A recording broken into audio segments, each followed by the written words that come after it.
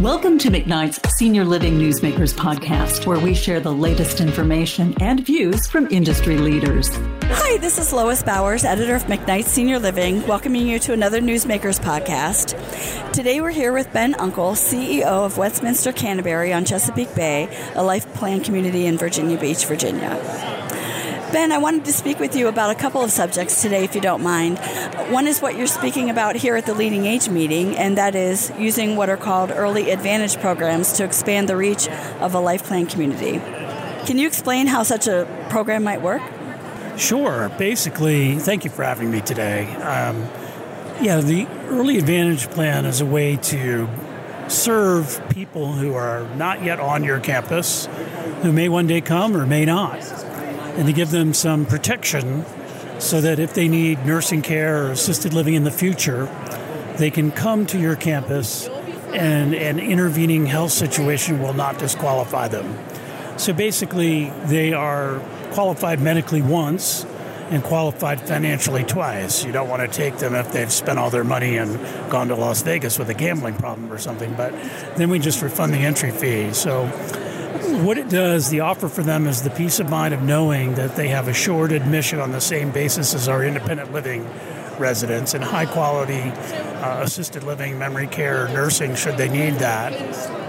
And they have the daytime use of our core mission, which is socialization. They have the daytime social membership at the country club, so they can come and dine at the same prices as our other residents pay. They can work out free of charge as our other residents do. They can attend our lifelong learning classes with professors that we have taught live on campus, just like our residents do. So you're a daytime resident, medical clinic, pharmacy, all those services, and then you go home and sleep in your house. That's the basic program, so we can touch and serve more people. What were the major steps that Westminster Canterbury took to set up its program? Well, in Virginia, every state is different. We happen to be at the mouth of the Chesapeake Bay and the Atlantic Ocean. And in Virginia, we couldn't offer a resident membership like this unless we tied it to a doorknob.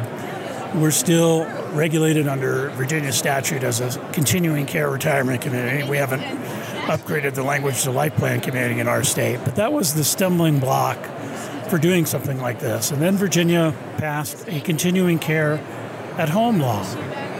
So now you could offer future protection to people that was not, where the protection was not linked to a particular doorknob on your campus, a particular independent living apartment. They could have protections at home. Now we have very light protections in the sense that we are not the classic continuing care at-home program that comes and offers you included hours of home health services and all of that. We offer the future access to the campus for your higher care needs, and we certainly have a home health and hospice agency, and we do sell home care, private pay home care services, home health, skilled home health for rehab, recovery, and hospice services, but we don't bundle that as part of the package. They know they're going to have preferred access to purchase those services if they want them. So we took something that was continuing care at home solution and turned it into the enabling mechanism for early advantage. And that's worked quite well for us. Could you speak a little bit more about what kind of benefits Westminster Canterbury has seen or what benefits the community hopes to see from the program? Well, I can start with $15 million in entry fees that have been collected from early advantage folks since we began it in just 2017. This year alone, we will collect nearly $6 million in entry fees. And in September, I just checked, we collected $19,000 for just the month of September. So about $228,000 in monthly fees have come to us since then. And it's very low utilization in terms of our most sought-after dining venue has had maybe 7 reservations, and people enjoy it. Mostly they're using our casual pub and our sort of food court kind of dining. The casual dining is even more popular with them. 3 or 4 people are working out every day. A few have hired us for personal training because personal training is an additional charge even for our residents. So we basically have all the daytime services at resident prices. So fairly light utilization, but people are coming to the events, the classes, the lectures, the Bands on the Bay concerts, all those things, and they're moving in faster.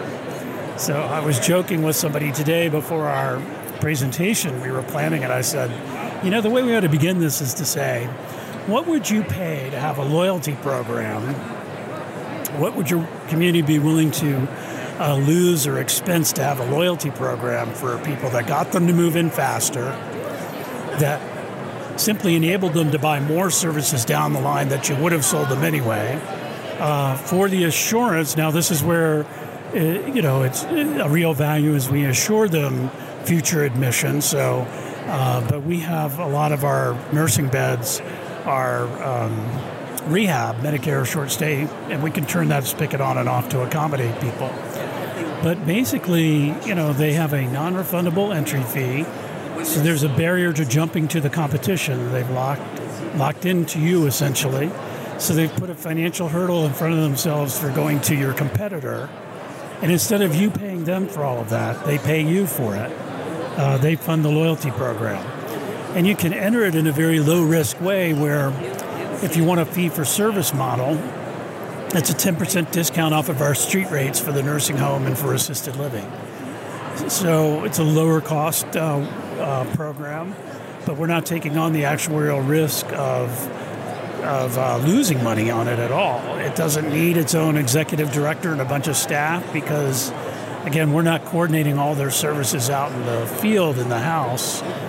We're saying you have the assurance of coming here when you need it, and all the services we give them are the same services we're already offering to our other residents on the campus. So it's a very low-cost program that's yielding good revenue, and the value to the resident is they have a place to socialize during the day and be connected and tend to their wellness, and they have the assurance that an intervening stroke or heart attack or dementia is not going to disqualify them from that lifetime protection at the quality provider in town for the higher levels of care. So it's really a win-win for everybody. The other thing I joke about is that we're saving marriages because you have the spouse who wants to wait and the spouse who wants to come in before it's too late. Here I say the nagger and the naggee. No sexual stereotypes here. It could be either one who's nagging or being nagged. Both win because the nagger doesn't have to worry about an intervening stroke disqualifying that spouse because the other spouse wanted to stay home longer. The spouse who wants to stay home can say, see, now you're protected. We can stay home as long as we want, and we can decide to move in when we want to move in. It's really an intriguing idea. Now, I know you said, things vary by state, but generally speaking, for those listening who might want to set up a program, what's the first step? So the first step is to find a consultant who can help you through this. It's really not that hard, but you ought to talk to somebody. We happen to use Longevity Markets, Perry Aycock, who's worked with our organization for a while and helped set up some of these programs in North Carolina. He's excellent.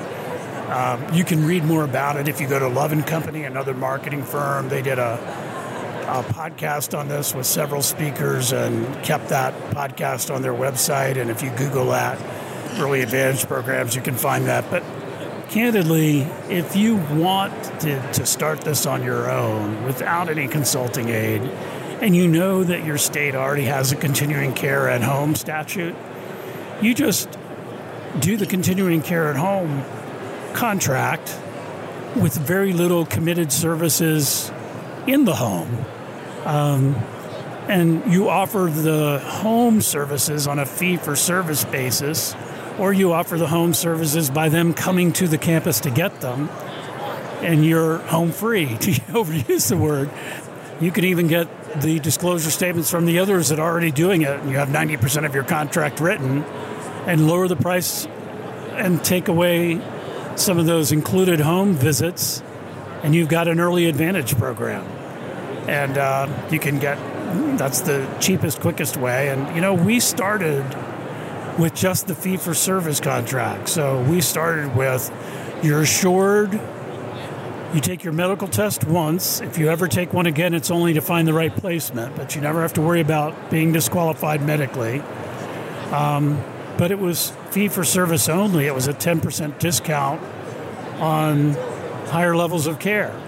So you couldn't lose, really. They were paying for the assurance that the inn wouldn't be full at the 5-star nursing center and at the best assisted living memory care in town. And that future assurance of access to quality care is worth a lot of money to people. What happens is they get our monthly newsletter, The Advantage. They get invited to all the things that are going on campus, and they decide, maybe I shouldn't stay home. And then their early Advantage membership or entry fee is credited toward their eventual entry fee moving into the campus. And they start to, we've had people who have moved in far faster because they were on early Advantage. We've had 3 who told us they would never, ever move in. They were just doing it to stay home the rest of their lives and have quality nursing home available to them if they needed it in the future, who have since changed their minds and moved in. So it's been a great thing. Well, thank you for sharing that information with us. Now, another subject I'd like to speak to you about is one that I know you're passionate about, engagement and how it can help alleviate social isolation and loneliness in residents. Why is living in community important for people, especially older adults? Well, there's absolutely no doubt in my mind that we were designed or evolved, depending on your worldview, and maybe a combination of both. We were designed as social creatures. And even introverts who get energy from solitude don't get energy and good health and good mental health from solitude all the time. There's a reason why solitary confinement is cruel and unusual punishment, and if it goes on too long. And the American dream is really the American lie. I mean, everybody thinks the ideal is rugged independence all the way until their dying breath, and that they'll drag me out with my fingers in the wallpaper. And all of our advertisement, hair dyes, facelifts, everything is all about staying and being and looking and seeming and feeling as young as you can for as long as you can. And independence becomes sort of the holy grail. Well, independence, when you start to age and your ability to get out and socialize beyond your own home starts to diminish because you're afraid of driving at night, and then you're afraid of driving in the rain, and then all of a sudden you find yourself a prisoner in your gilded cage, is not the way to age. And research study after research study talks about the horrible adverse impact of loneliness and isolation on physical and mental health. One study said that it was the equivalent of smoking 15 cigarettes a day. So if loneliness and isolation are as bad as smoking 15 cigarettes a day, it's not the way to age. It's not the way to live. And unfortunately, older people are trapped by this. And then they get to the point where inertia locks them in, where they don't feel they have the energy to move or pack up the house or make a difference in their life change. So how do we address this epidemic of loneliness that was already there before COVID? And COVID just gave the rest of us a chance to know what it felt like and how bad it was to be lonely and isolated. So anything that we can do to pierce that is something I'm into. And that, of course, is the core value proposition of living in community and a community life, is that you always have the opportunity to be as socially engaged as you want to be with others who are like you. So what are some of the things that Westminster Canterbury does to foster engagement? So we do everything that we can. So starting with the design of our spaces, we just recently renovated our common areas, and we created on the lower level a formal living room, kind of a lobby that's your wow impression of the Chesapeake Bay as you walk in. And next to that is a very active and noisy pub, though, if you step a few further. So you see socialization there. The more casual pub venue was far too small before we redesigned it, and we enlarged it.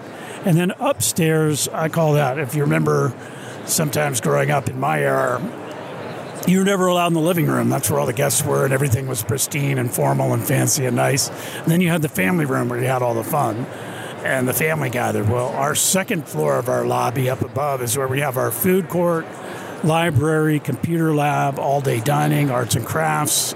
All that sort of stuff is up there, so that the nexus, the hub, the heart of the community, if you have food and you have activity and people gathering casually all day long, and a center to draw them out to, in addition to the planned events and classes and lectures and things that go on in terms of club meetings, etc., you just design the community to promote more socialization. So that's number one.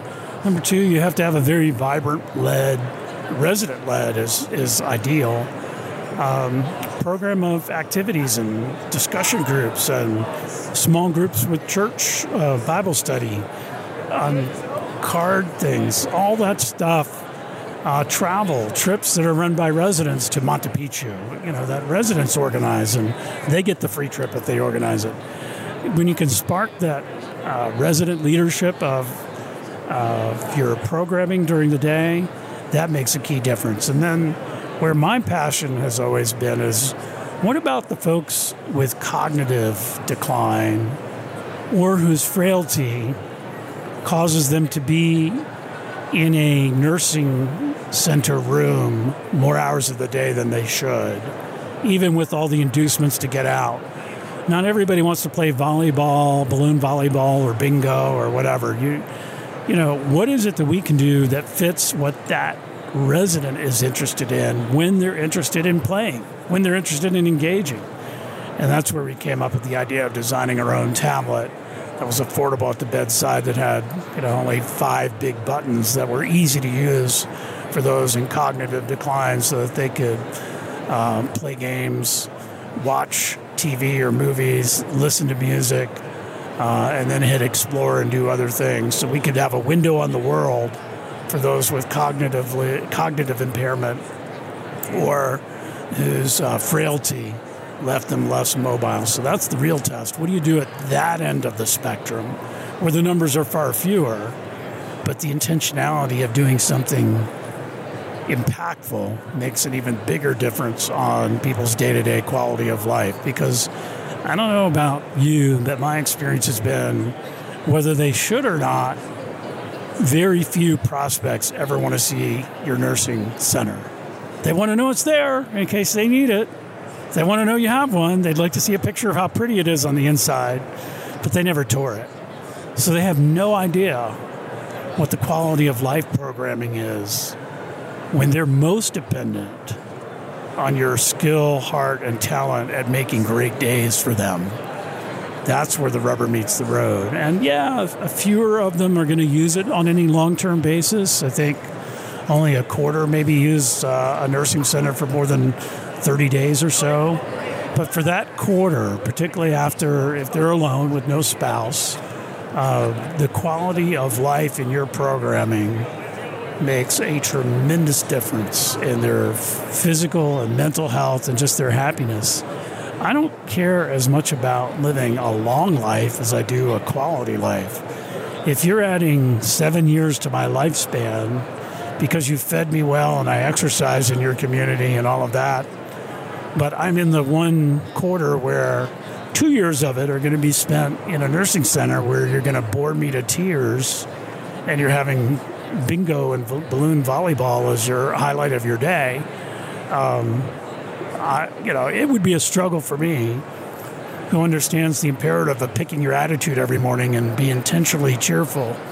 It would be a big struggle for me to attempt to pick a cheerful attitude every day in that kind of environment. But if I had a machine that could connect me by video to my oldest daughter, who had a companion app on her phone that was free to use, where she could call me and I could call her without the intervention of the staff, if she could carry her smartphone around at my grandson's soccer game, or if I could play chess and have an open audio line, play checkers or chess with my grandson, then even if my immediate family's in a different state, which we find a lot of these days, I can stay connected with people who knew who I was, knew who I am, and still gave a damn about interacting with me without a big burden on them.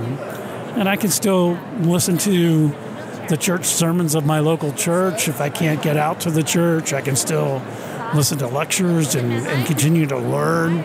You know, in the old days, we had, I guess, if you were rich, you had a court jester. And if you were the king, you might have had him on call, or the queen 24/7 to come in and entertain you when you felt like being entertained and to sing the song you felt like hearing.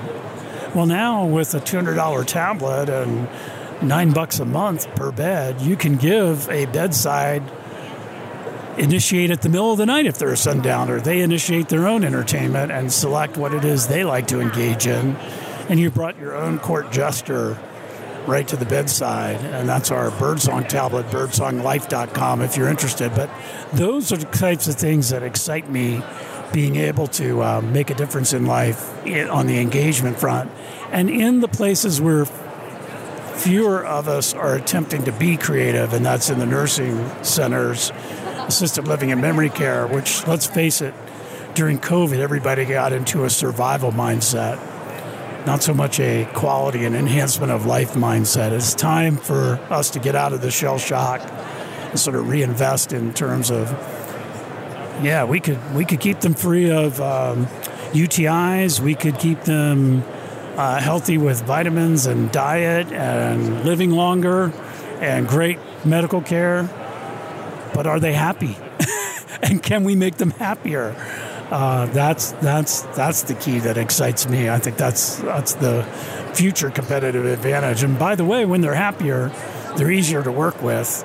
And you don't have CNAs quitting because Mrs. McGillicuddy threw a fist at her while getting dressed in the morning. CNAs are hard to find these days anyway. The CNA can push a picture of a laughing baby and it shows up on the screen right away.